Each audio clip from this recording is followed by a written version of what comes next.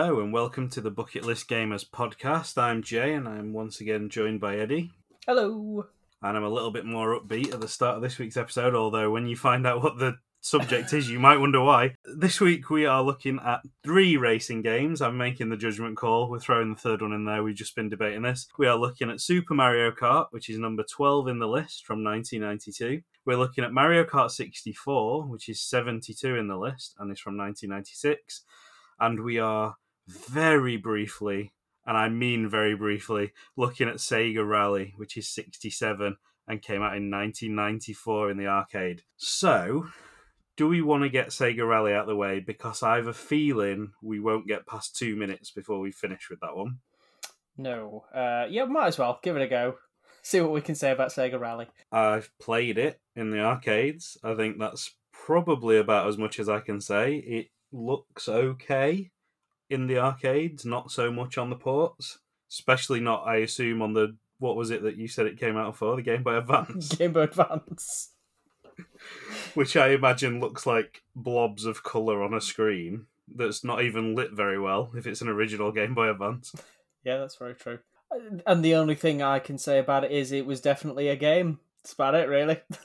I'm not a fan of racing games anyway, unless it's really gimmicky ones like Mario Kart, which we'll come on to, Crash Team Racing, that kind of thing. Realistic racing games I have very little interest in. Forza, that kind of thing.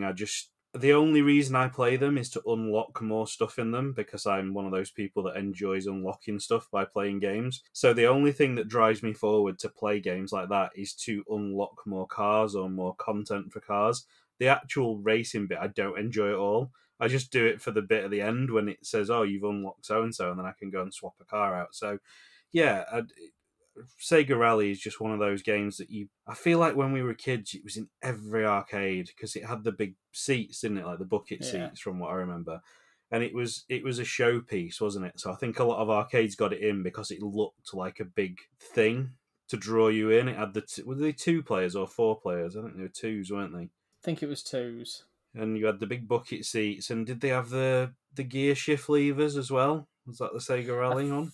Think so, and then they had the steering wheels and they had the little paddles down underneath. It's essentially what Mario Kart's become in arcades, because that is a thing that draws people in now, because it's just a big thing that you can sit in and pretend that you're driving an actual Mario Kart. So yeah, I have played it in the arcades just because it's one of those things. It's like draws your eye, and compared to just a standard control stick and buttons, it was something a bit different. So I'll have chucked a few 50p's in it just to have a go at it, and I wouldn't have been any good at it, but that would have been how it went. And yeah, probably could have put those 50p's to better use in the Teenage Mutant Ninja Turtles machine or something that I would have actually enjoyed. But yeah, it was one of those that I think one of the other games on the list, which is an arcade racing game, is Outrun. And I would have always picked that in the arcade because in the arcade near us, I don't know if you ever went to Namco Land in Meadowhall, but they had a full-size Cadillac car with a huge screen that sort of hugged round the front seat. So when you were in the game, you were almost surrounded by the whole screen. So, but it was bloody expensive because it took up half the arcade.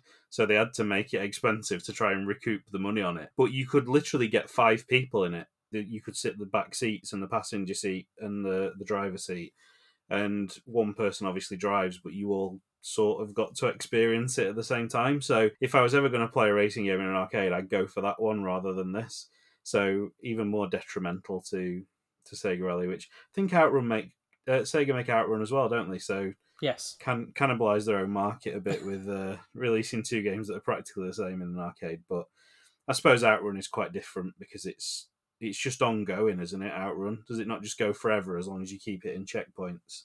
Yeah, I think so. Whereas this is like actual lap racing, isn't it? So yeah, I wouldn't ever buy it. I wouldn't ever play it like on a virtual console or anything, because there's better racing games out there now if I really did want to. Gran Turismo 3 is probably the only one I've got a lot of enjoyment out of. And again, that's because I just enjoyed doing the license trials. I didn't enjoy the races, but I enjoyed doing the ones where it's like drift for 12 seconds and finish finish the race in 30 seconds and stuff like that. And I enjoy doing those little challenges, but no, racing isn't for me. So Sega Rally was never going to get a good score from me. And I mean, looking at the pictures here in the magazine, the ports just look like arse. They were probably good for the time, but yeah, it's so grainy. I think that's the thing that gets me.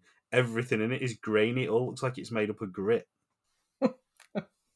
I think genuinely the only driving game I've ever got into that isn't, like you say, sort of has a token quirk or something like that with it, like Mario Kart, was Split Second. And I suppose that did have its own little quirk to it, which was designed by Disney of all companies, which, morally bankrupt as they are, you wouldn't expect something with that amount of imagination to have come out of them in terms of a video game. But it was all set. It was track racing, but you got like speed points and stuff like that, and you could trigger landslides, and you could collapse like a cooling tower onto your opponents. Oh, that's pretty cool.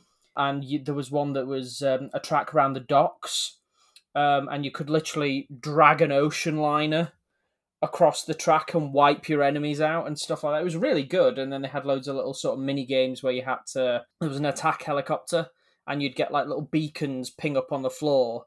And then once they started flashing as you got near to them, it launched missiles at you, and you had to sort of drift around the missile pattern. It was really good, and I think it's on both PlayStation Plus, the retro catalogue, and it's on the retro catalogue for Game Pass. Jay in the editing room here. Unfortunately, at the time of this episode's publication, Split Second is no longer on Game Pass and will set you back just under £9 on the Microsoft Store. It was given away as part of the Games with Gold program, but if you didn't download it at the time, you've missed out. Sorry. It's definitely well worth a look. It's always good fun. Never even heard of it, so yeah, I'll give it. Because that, again, it's got a gimmick, hasn't it? So it appeals in the fact that you can. I mean, it's like, I suppose Burnout. I mean, it's not a proper racing game, but I do enjoy Burnout just because you can absolutely destroy other people, and the aim's almost not to get to the finish line first. It's just to stop everyone else get to the finish line full stop, smashing into them and taking them out. So yeah, I suppose that's, again, it's a gimmick. If it's a straight up racing game, I'm not particularly interested, but if it's got a fun gimmick, I will give it a chance. And yeah, Burnout, I completely forgot about that. Again, surprised none of those made the list, because Burnout 3 is a masterpiece. Yeah, and with regards to like older driving games, before, I'm assuming the driving companies got heavily involved in the development of the games, you could actually just wreck each other's cars, and it was nice to see the damage on the bodywork and stuff like that, and you could literally flip a car. But now I think the car companies are so obsessed with you not being able to see a single scratch on their product, you can't damage them. You can drive full force into a lamppost and your car just sort of bounces off, and you get no sort of scratch damage. They don't explode or anything like that. And it's like, it's taking a bit of the soul out of the game, really. Unless you're talking like the dirt rally ones, which are just perpetually covered in muck anyway. So I feel like in Forza there's damage, but it's superficial. Do you know what I mean? If somebody sideswipes you, you'll get the side swipes on the car. But yeah, to your point, you can't make them explode. Or really, if you hit a wall in a car in real life, the way you do in a lot of these driving games, that would be game over, whereas on most of them you just bounce off a little bit and carry on. Yeah. I remember playing Porsche Challenge an awful lot because it was one of the only 3 games I had for PlayStation when I first got it. So I played that, and that is an awful game. People will say now, oh, it's not that bad. It's not. It is. All the cars are the same. It doesn't matter what car you pick. It doesn't matter what character you pick. They all handle, because they're all Porsche Boxsters, they don't vary. So they all handle exactly the same. And I suppose that does make it a little bit more skillful, that you're all on a level playing field. But yeah, I've not been back to it since probably about 1998 or whenever it was that I finally started getting other games and bulking out my library, because there's no point. But yeah, that one took a lot of time off me just because it was there and I had the opportunity to play it. I'm just trying to think if there's any others that are like Burnout, because yeah, that was a big one. I really enjoyed Burnout. I know they're still technically going. I don't think they've done one since Paradise, have they? No. Certainly not one that's been worth having. But 3 for me was the peak. Burnout 3 just had everything perfectly, and then they tried to go a bit too much, I think, with Paradise. It just... because it was a full island, wasn't it, that you went round, and it's one of the main modes for me was the one where you try and cause as big a pile up as you can, and I don't think they had that in Paradise, so that ruined it a little bit for me. But yeah, they're great games. I think we were saying the most notable thing about Sega Rally is that it was potentially Sonic's first appearance in a game. Yeah, because he's the little fragrance cardboard thing that's hanging down off the rearview mirror in the cab.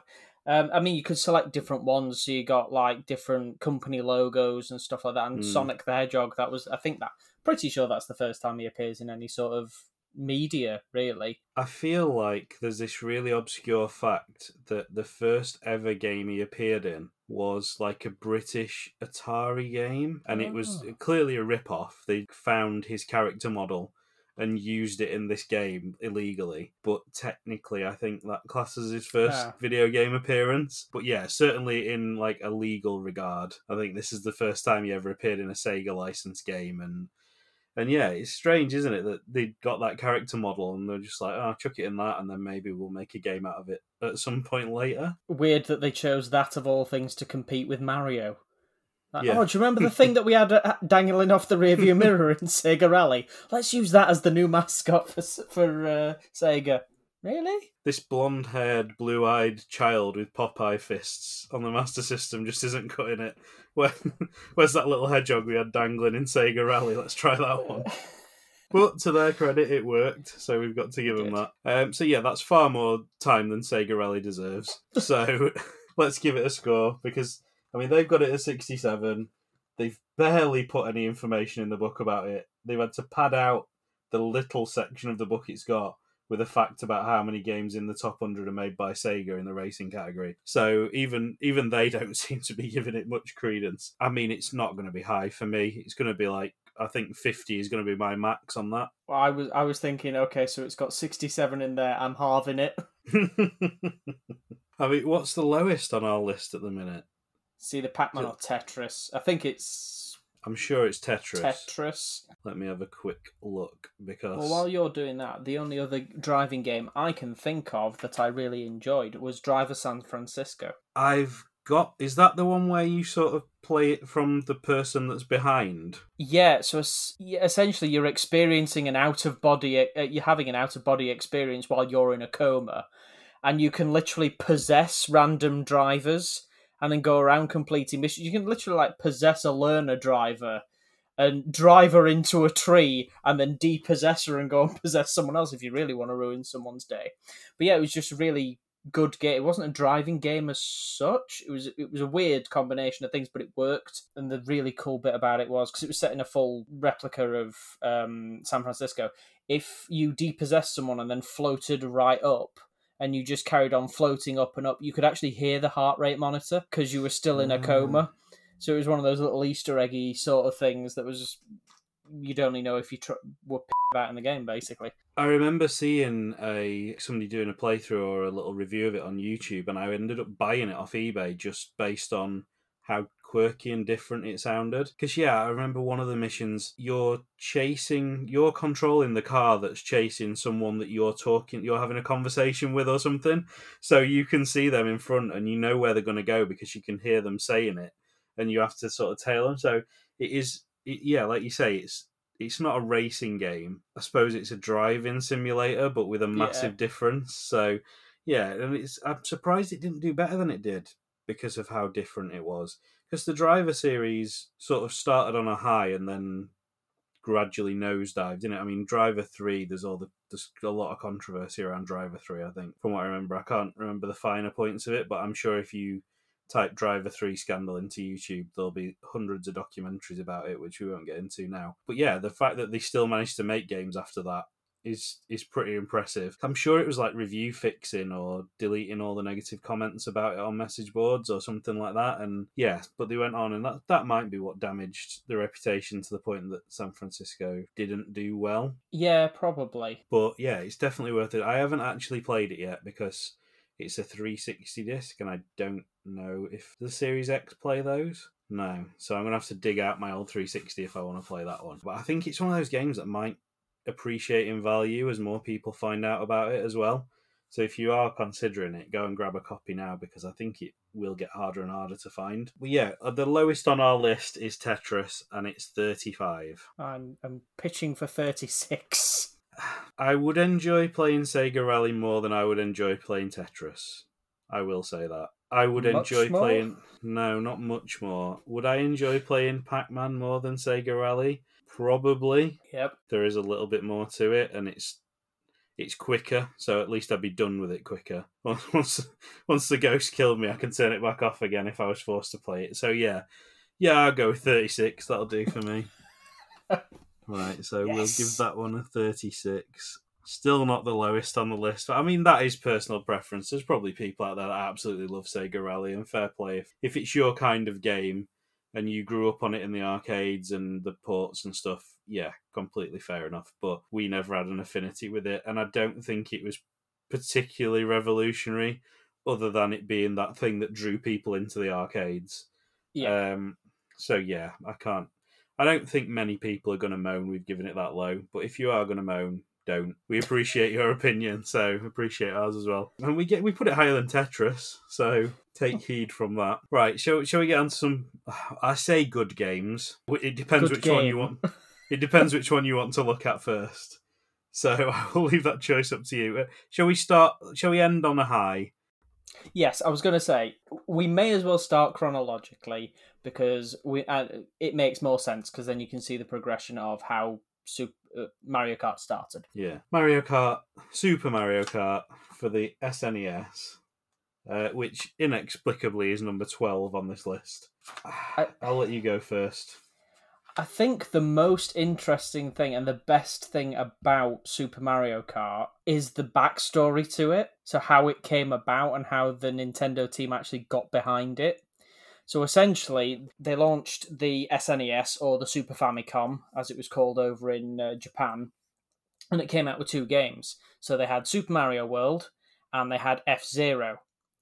And F-Zero was literally light years ahead of its time in terms of driving games and how fast it could be, because it was a zero-G car and the tracks were huge and sprawling, and it actually gave you that sense of velocity because it had massive long stretches of road with no barriers, and you could literally just put your finger down on the A button and you could just tear arse off. And Shigeru Miyamoto, who was like a creative director at the time, said that he'd had a massive investment in creating, designing, and marketing the SNES, or the Super Famicom, and he wanted it to be a family console, and he wanted people to have family console in the back of the head when they saw it, and he wanted his designers to have it's a family console in the back of their head while they were designing games for it. And he was gutted that F-Zero wasn't, and Super Mario World wasn't technically a 2-player game. So he wanted to design F-Zero, but for 2 players. And they tried doing it, and because of how fast it was and how long the tracks were, it couldn't generate the tracks quick enough in both players' screens, or both players' sides of the screen.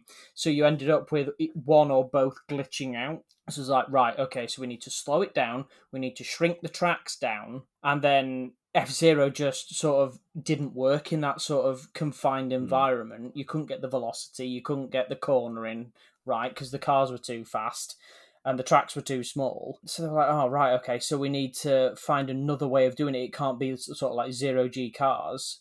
And one of the other directors from another team said, oh, have you thought about trying go-karting? And he was like, oh, right, okay. So they went out. One of the other designers suggested actually going on a karting day, because it was becoming super popular in Japan in like theme parks and stuff like that. And Shigeru just turned around and went, no, it's not happening. We're not doing it. And then after another couple of asks, he went, oh, go on then, we'll go see what it's about. And they all had, like, they took a full team out and had just an entire day go-karting, enjoyed it that much, came back, started redesigning everything, built the karts, and then they were like, oh, it looks like shite, because you can't tell who's winning because it's just people sat in karts. The only distinction was the overalls that they were wearing, and it was SNES graphics, so it looked like crap. And he was like, oh, well, we need something that's recognisable and marketable. So they were like, oh, well, got the perfect thing. Mario. He's recognisable, he's marketable. And so they just stuck the Mario assets on it and made Mario Kart from that. Well, yeah. It's sort of come full circle in one of the things you were saying then, because the whole thing about like couch co-op these days is they don't do it because the games that they're trying to build it into are too advanced for it to be split screen. So the fact that that's where Mario Kart started, because they had to take that aspect away, and now in a lot of big games you see that's the reason it's all online, because it's easier for them to do it online for a start, and sod us that enjoy sitting next to each other and playing it on a split screen because it's just easier. But yeah, that is really interesting. It's downhill from here. I don't like Mario Kart at all. I never have. I mean, I don't like racing games anyway, we've established. This one is a gimmicky racing game, but it just looks horrible. That's the first thing for me, is how horrible it looks. There's some gorgeous SNES games. Like Super Mario World looks fantastic because they worked within the limitations of what the system could do, made it look all cartoony, it flows, it feels nice, it looks beautiful. I just think they tried to do too much with Mario Kart. They've tried to make it too much for the console to handle in terms of how the backgrounds and the Mode 7 and stuff. And it just makes me feel ill when I play it, because the backgrounds are swinging around all over the place. The karts don't look like they're part of the world they're racing in. It looks like they're just slapped on top, moving around. Even the tracks don't particularly look like they're part of the rest of the world that they're set in. They sort of pop out as well. And then you've got the weird choice of, instead of having coins on the track that are there and you physically pick them up, they're sort of glued into the floor and you drive over them to collect them, which I assume was a graphical issue in terms of processing power, but it just looks weird. And I don't like that either. And yeah, everything about it, I've just never ever got on with that game. I can't play it for more than about 5 minutes without wanting to stop, because I feel a bit nauseous and I'm just bored of it. And I don't know if this probably does play a part. So a complete tangent of a story that nearly ruined video gaming for me. So I'll explain why. So God, how old must I have been? Probably about 14, 15. I fortunately contracted viral meningitis. We didn't know that's what it was at the time, but one day I woke up and I just couldn't regulate my temperature. I was freezing cold, shivering. I remember vividly being sat with my back on a radiator, shivering with a blanket over me, like literally skin touching burning hot radiator, and I was still freezing. And the doctor came out and was like, get him away from that. Like, if his temperature gets much higher, he's going to be in serious trouble. Next thing, there's an ambulance. I'm being rushed into hospital. I'm in my own little private room. I was in there for, I think, about a week. I remember about 10 minutes of the whole experience being in there, maybe half an hour. I remember somebody coming to take my blood and telling me not to look, which I didn't do, and then saying it's all done. And then when I turned around, it wasn't all done, and there was blood shooting out the back of my hand. So that was a fun memory. And then the other enduring memory of it is that they brought me a SNES to play on. Like they have like consoles on little trolleys, and they had PlayStations, Mega Drives. I think they had Dreamcasts and stuff, and then they had SNES and NES, and they were like, "What do you want?" Thinking I'd want a PlayStation. I'm like, "Oh, I've got one of them at home. And can I have a SNES?" And like, "Yeah, no problem." They brought it in, and there must have been about 50 games, and I was just over the moon because I was like, "I've not got one of these at home. I'm just going to play all these games." And I played some of them and really enjoyed it. But I remember putting Mario Kart in, and I think whatever I was on must have worn off because they started lowering the dosage of whatever painkillers and stuff I was on. And I think it must have worn off while I was playing that game. And I got like the most intense migraine and started throwing up while I was halfway through playing that game. So I think it's probably been tarnished by that. But I didn't like it beforehand. I distinctly remember not liking it beforehand anyway. But I think that has just made it so much worse for me that, yeah, as soon as I see it now, I just feel a bit like, I feel a bit green and like I can't play this.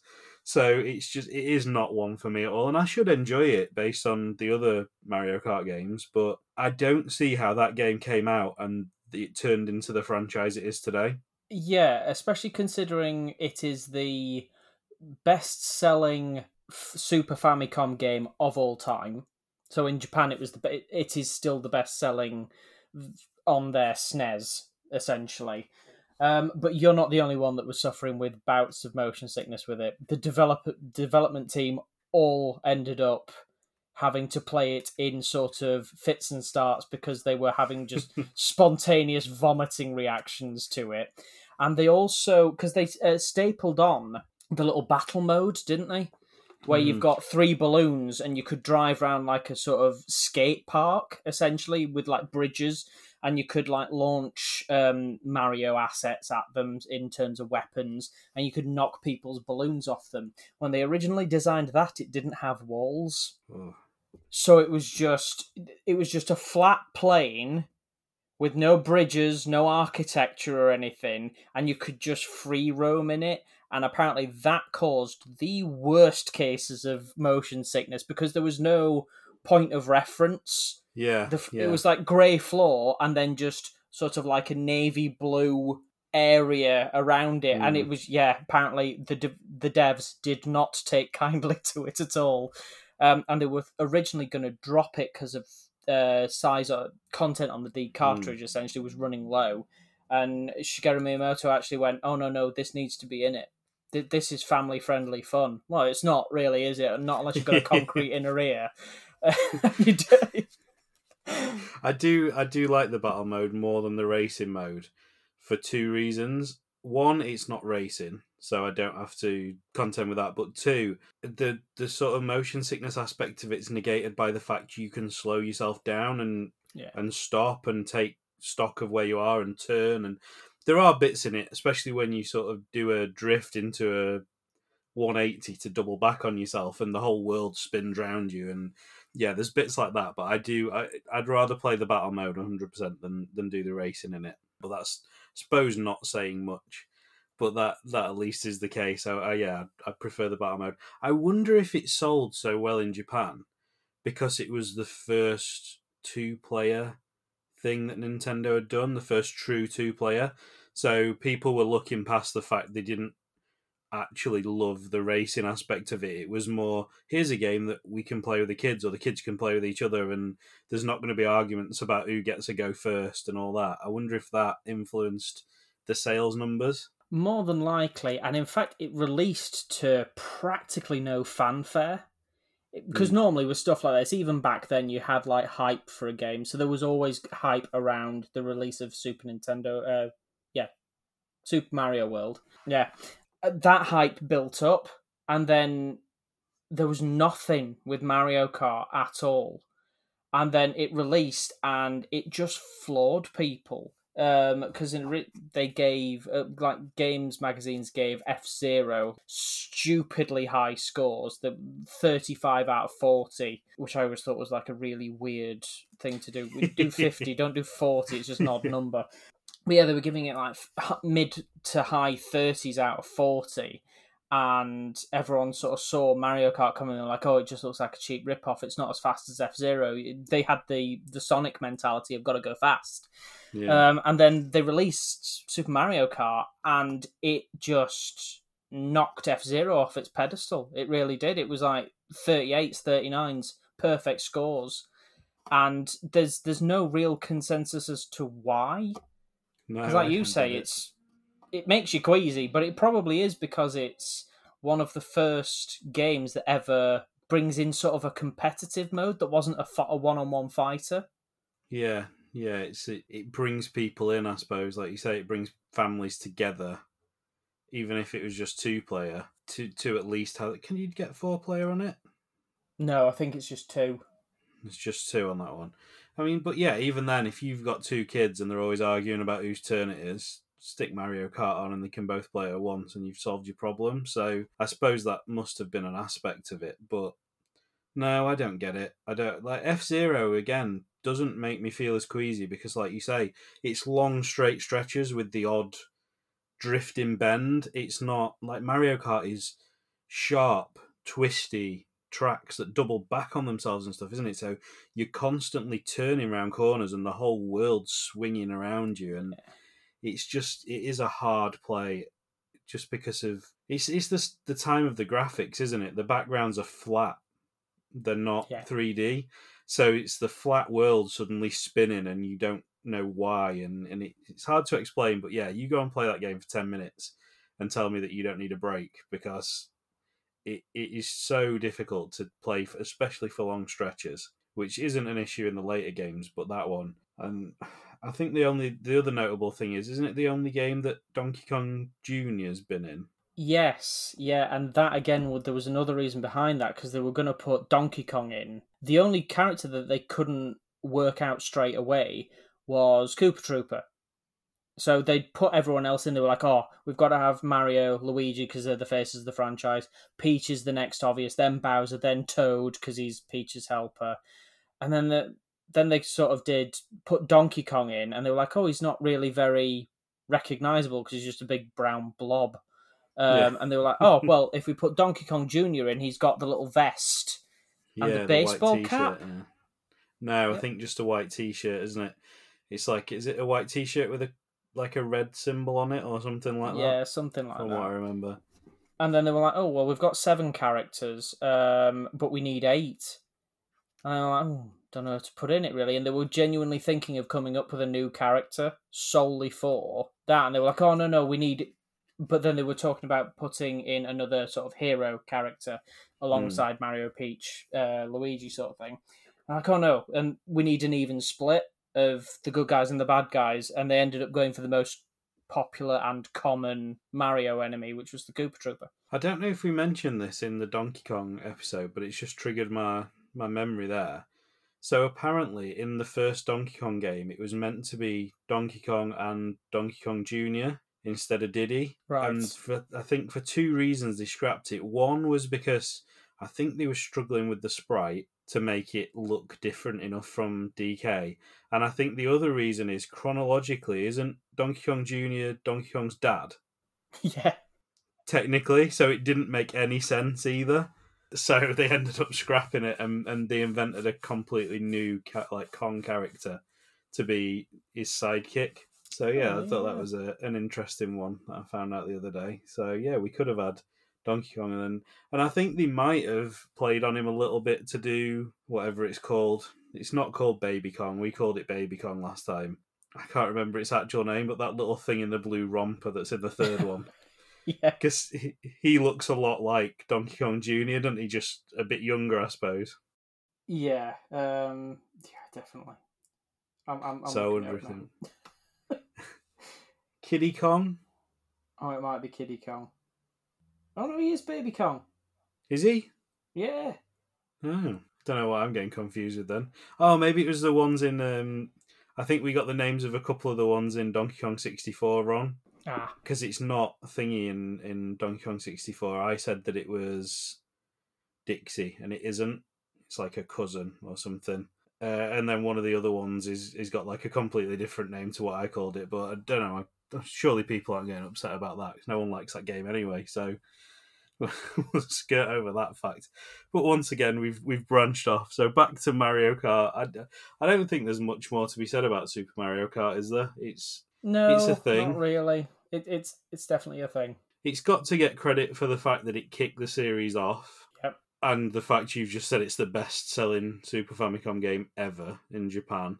So some people obviously like it, it's just not us. I'm assuming this is the sort of Kickstarter for all sort of spin-off games involving Mario. Because after this you get the Mario Paint, the one that teaches you to type, that sort of thing, and then you get Mario parties and stuff like that. So I think if it hadn't been a success, or as big a success as it was, they probably might have held back a bit on plastering Mario's face on all the other spin-off games. Yeah, true. Yeah, because it was the first to do that, like you said, out of necessity more than anything. It wasn't ever planned to be that then, by the sounds of it, but it worked, and then they went, oh, what other sports and weird stuff can we stick these characters in that barely have any relation to it? I mean, we're gonna, hopefully, if we've got time, come on to all the other spin-offs, but I'll just get it off my chest while we're here, and I don't forget. The Olympics ones. Yeah. They're the ones that I have the biggest problem with. Not because of the type of game. I love them types of game, like track and field and stuff when I was younger. I used to love them kinds of games. So the actual game I've got no issue with. It's the fact that you've got a 100-meter dash that puts Sonic against anyone else in the Mario franchise, and it's in some way competitive. Like, the whole point of him is that he's fast. Do they even in-game explain it? Like, Nope. Because it wouldn't have been a difficult thing to in-game explain, would it? They could have just said, like, Robotnik and Bowser had come up with these anklets that made people slower, and it would have been explained straight away, but there's just no explanation. It's just you meant to suspend your everything you've ever heard about Sonic and Mario and go, yeah, that little dumpy fat plumber could definitely keep up with Sonic in a 100-meter dash. It's just bizarre. And have they made how many games have they made now in the Olympics ones? Like 3 or 4 at least. I was going to say it's 3 or 4 because they did the Winter Olympics ones as well, didn't they? And they're all the bloody same. Yeah. I think the last one, didn't it add something where you could play as retro characters, which was kind of a nice little twist. I think they put some sort of storyline in where the villains had done something so that they turned them into retro Mario and retro Sonic. Right. So that's at least they're trying to not just release exactly the same game with a different year on it and goof people into buying it. But yeah, I don't have an issue with the gameplay. I do actually enjoy those games as a party game. It's just, there's certain aspects of it like that you'd expect. And it applies to all the events, doesn't it? Like, I can't remember, swimming. How is Bowser going to swim faster than I don't know, like Peach or someone?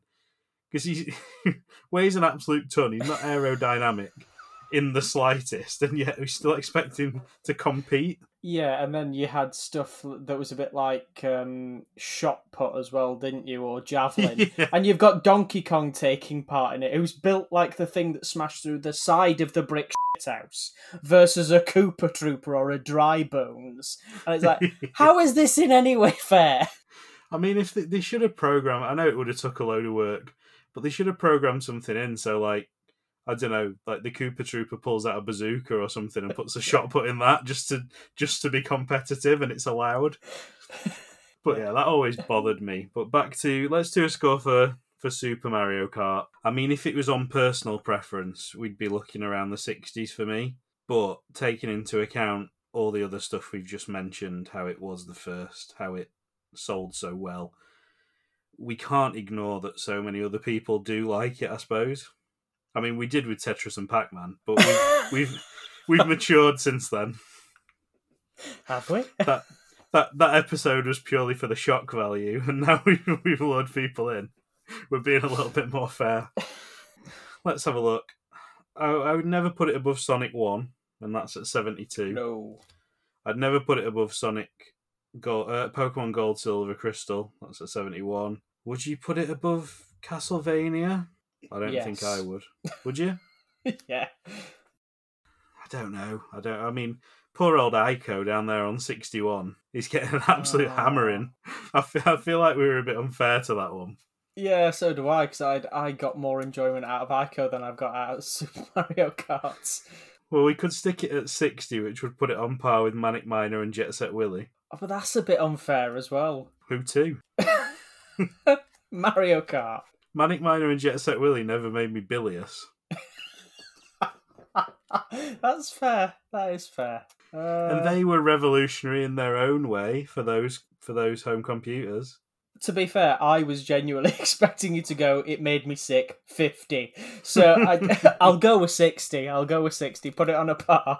Give it a 60. I'm in the pitch black here. I can't even see my notepad. I think it's round there somewhere, 60. Right, moving on. We've got quite a lot of content out of 2 games that I did not expect us to get anything out of. So let's crack on with Super Mario 64, which, if my eyes can focus, was 1996 for the N64. So I think things had come a long way by this point, hadn't they? I mean, there's no Super Mario Karts in between those two, is there? No. They are essentially 1 and 2. So it's a big old jump, that. I mean, considering that now, I say it's a big old jump. When we come to discuss the other games in the franchise, it's nothing on 8 to potentially 9. But, like 4 years when you've got a franchise that's sold the best any game's ever sold, is a bit surprising. Yeah, particularly when you consider how well Mario 1 did, and followed by Mario 2, and how well that did, and how quick the turnaround between those games were, and even between 1 and Super Mario World isn't a massive gap, and they needed the advancement in technology. Maybe that was it. They needed the advancement in technology before they could get anything else out of the series. I'm amazed they didn't just draw some new backgrounds and recolour the track and add a few more characters in, though, and chuck out Super Mario Kart 2 just as a little bit of a cash in, because these days you know for a fact that's what they'd do. Right, we've got this game, recolour that one so it looks a bit like lava instead of grass, and put a few palm trees in the background of that one and call it a jungle level, and make one that's blue and we'll say it's underwater. And we've got a couple of characters here we haven't used. That weird dinosaur thing that spits fire up in the air. Put him in it. And just cash in completely. So, yeah, fair play to him for not doing that. I don't know the reason why. But, like you say, technological advancement. By the time you get to Mario 64, it's essentially the game we know now. Just a lot less refined. There's not been that many advancements. I mean, it looks nicer. It handles slightly better. And there's more power-ups and that kind of thing, but in terms of the basic game, it is what it is now, what it was in 1996. Yeah, the whole shortcut mechanic, the drifting was on point in Mario Kart 64. Obviously, all the pickups are now 3-dimensional, and they hover above the track rather than being part of it. The ramps are actually ramps rather than just like blobs on the track that you're driving around. And because they introduced interactable objects and characters in Super Mario Kart, but in Mario Kart 64, the full 3D rendered characters, like the weird cactus things that are just in a tall tower that just sort of wobble onto the track in the sand dunes level. And yeah, it's essentially the game we know now. And it is, like you say, you'd expect the drift mechanic to be something that they've improved over time, but it was always there, wasn't it? That's one of the things that they got right first time. And if anything, they've sort of mucked it up in a couple of games compared to what it was in the original. I think in 8, they've got it back to what it needs to be. But yeah, it was there in the first one, and it was. Does it give you a boost in the first one, the same as it does in the new ones, or is it literally just a corner better? No, it's a slight boost. They originally put it in as a jump. So it was just supposed to be, you could jump the kart. And Shigeru Miyamoto said, it's not a Mario game unless you can jump. And they were like, well, that's great, but it don't make any fucking sense. You're in a kart. When have you been in a kart and been able to jump? So that was when they turned it into a drift mechanic instead, so you got that little hop, which they managed to convince him was a jump. So yeah, it's a good one, and the tracks, I think they're still implementing some of the tracks from the first one now. Yeah. In 8, so the track design and everything was again really good, even for a first game. But I think that is somewhere they've really gone all out on, isn't it? The track design. You look at some of the track designs as they progress. There's been some terrible ones, but for the most part, they've been really good. And like in Mario Kart 8, some of them are brilliant. So one of my favourites in 8 is the airport one. Yes. Where you drive through the airport and then up into the sky and stuff. And it's just really imaginative, that some of the stuff they come up with and how they put the obstacles in and the weapons they keep coming up with. And was the blue shell in the first one? No. So there's no blue shell to take you out just as you're about to cross the finish line, which is nice. And I think that, with you saying you're not quite sure why it was so popular, I think that may probably play into it as well, because the power-ups add a sort of an element of random chance to it as well. And just because you've played Mario Kart for years doesn't necessarily mean you're better at it than someone that's just started playing, because you start winning and you start streaking away. One, they've put rubber band physics into it, so all the computer characters naturally catch up. And if you're inexperienced in it, and it's, first couple of times, you are guaranteed to get bullet bills, piranha plants, chain chomps, blue shells, while the leaders of the pack are sort of like stuck with green shells that they can't do anything with unless they are particularly skilled in throwing it backwards. So I think that's probably helped. Yeah, that'll cost them in the end anyway, because they'll yeah. do a lap and run over their own track. Yeah, I like Mario Kart. It's what it's become anyway. I couldn't play the SNES one, but all the ones since the SNES I've enjoyed in varying degrees. I think 64 was a great one. I think 8 is brilliant. 7 I wasn't particularly enamoured with. I don't really know what it was. There was just something about 7. Double Dash I really like. I think a lot of people don't like that one, but I really like Double Dash because they tried to change it a bit. They tried to make it a bit different. So for those who haven't played it, Double Dash, you pick 2 characters instead of 1, don't you? And then one of them's in the little sidecar, and you get separate weapons and stuff, don't you? So you can essentially pick up 2 power-ups. And is there like double team moves you can do to sort of control where you drift and stuff? Is there something to do with that, if I remember rightly? There is, yeah. If you like double tap the drift as you're drifting, you get sort of like an extra speed boost, and you can do a little special move.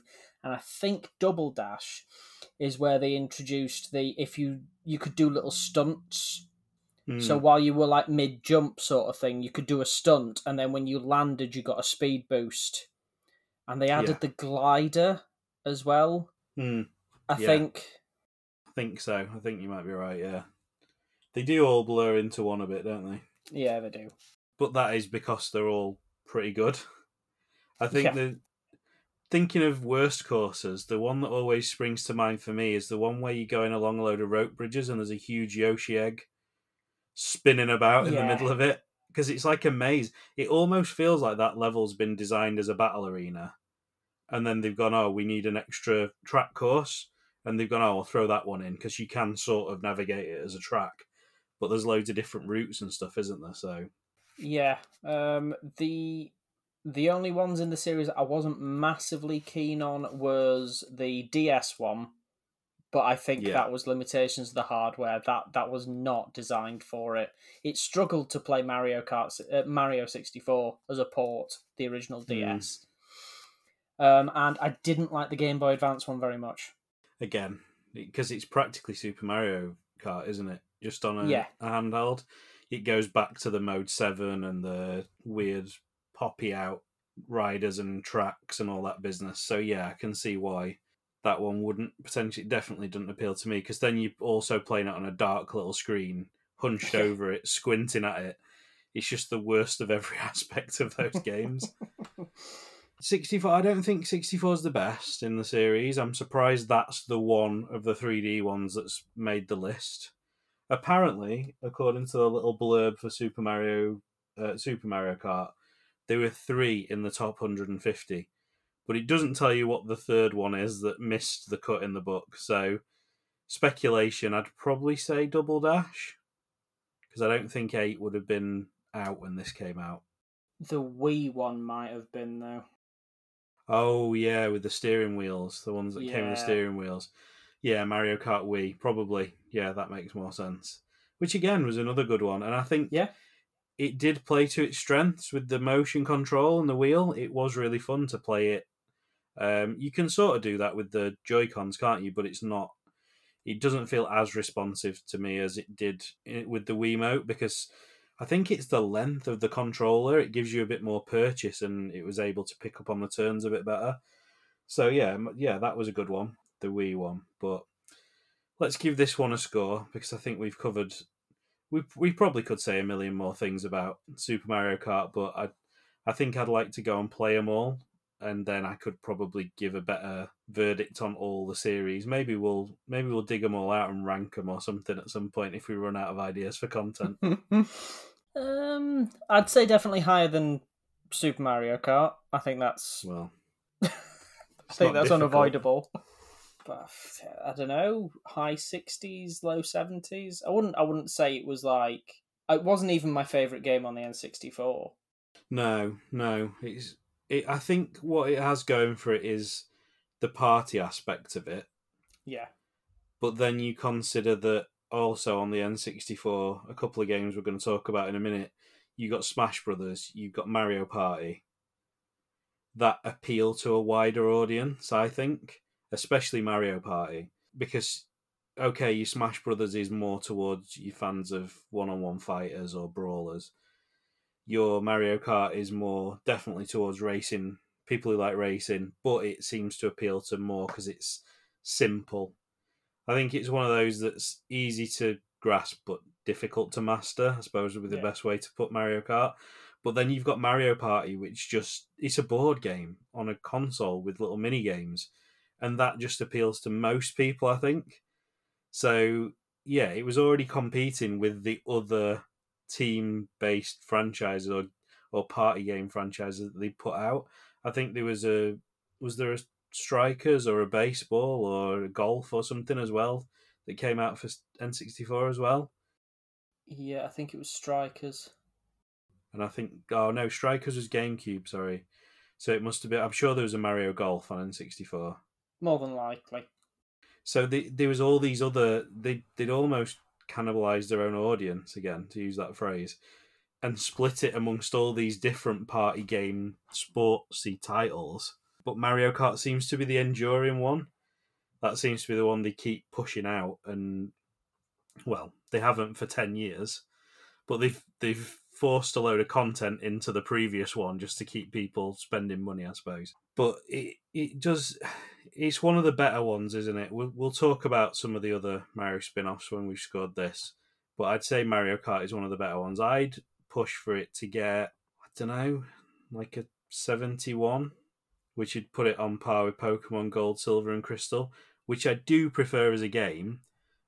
But if I've got mates round, obviously we'd rather play Mario Kart, so I think you've got to give it that. No, I think that's fair.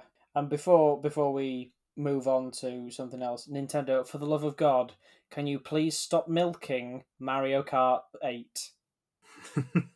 It was released, because we had a look, and it was released in 2014 on the Wii U.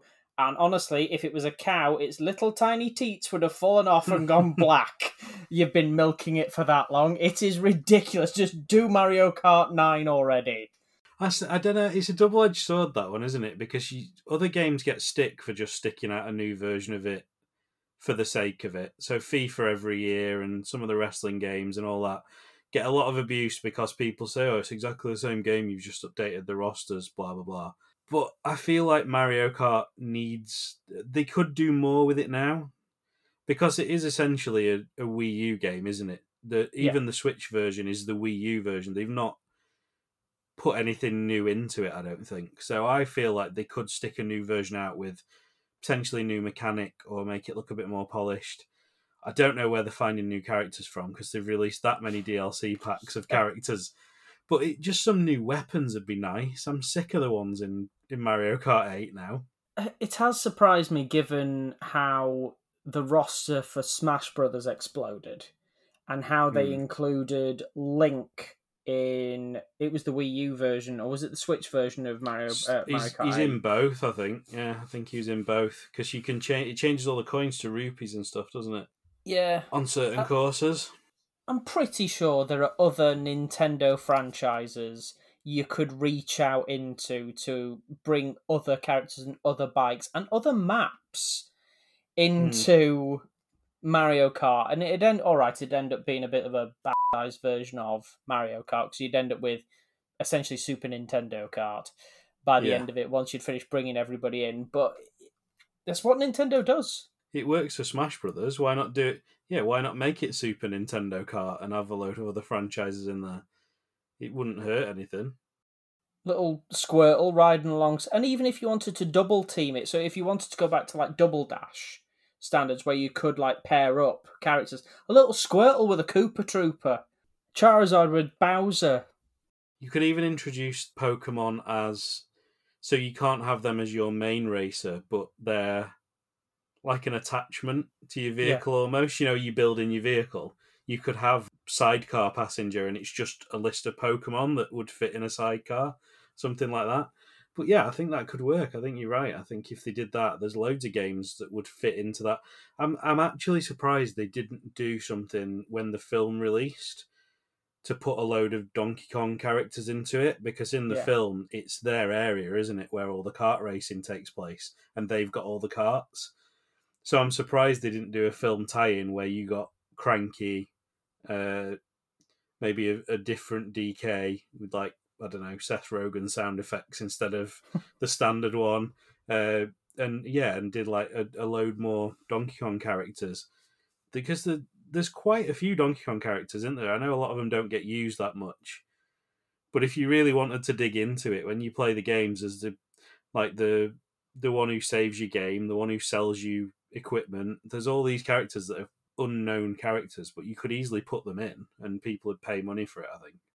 Yeah, and I know the usual kickback to stuff like this is, it's called Super Mario Kart. Yeah, it's been called Kart for the last 3 generations, and they've had bikes in it.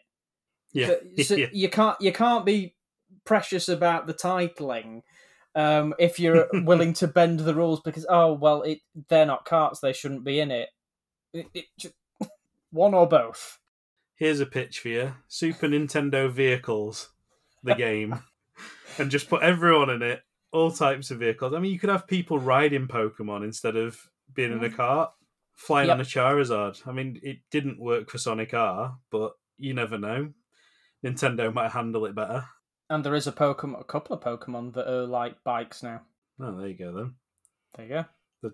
The Pokemon franchise is a bit like the village bike, but let's not get into that one. We've actually run out of time for talking about the other ones, so we didn't see this coming. We had loads of other stuff planned. So I think what we will do is we will at some point record a special on all the other different types of Mario spin-offs rather than talk about it now. So apologies if you were looking forward to hearing that after we've teased it for the last 45 minutes.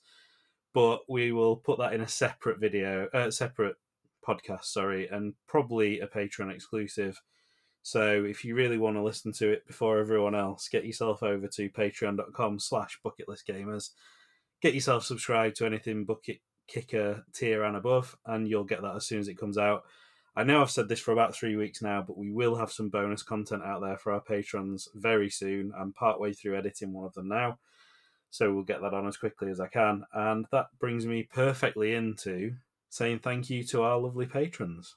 So in the couple of coins tier, I forgot what it was called then, we have got Harry Flynn this week. In the Bucket Kickers tier, we've got the Sweaty Llama and Dino Dini.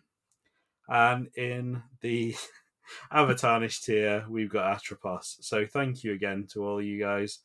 We really appreciate it. We hope you're enjoying it. If I did put a post up a while back, but we did have a few responses to it actually, so I've got them saved down. If you want to ask us any questions, we're going to do a Q&A episode at some point. So if you've got any questions for us, no matter what they are, we'll try and answer them. Certain ones we might not. I'll put that caveat in there, depending on what you ask. But yeah, get your questions to us. Drop them over on Facebook or email them to us. It's j@bucketlistgamers.com.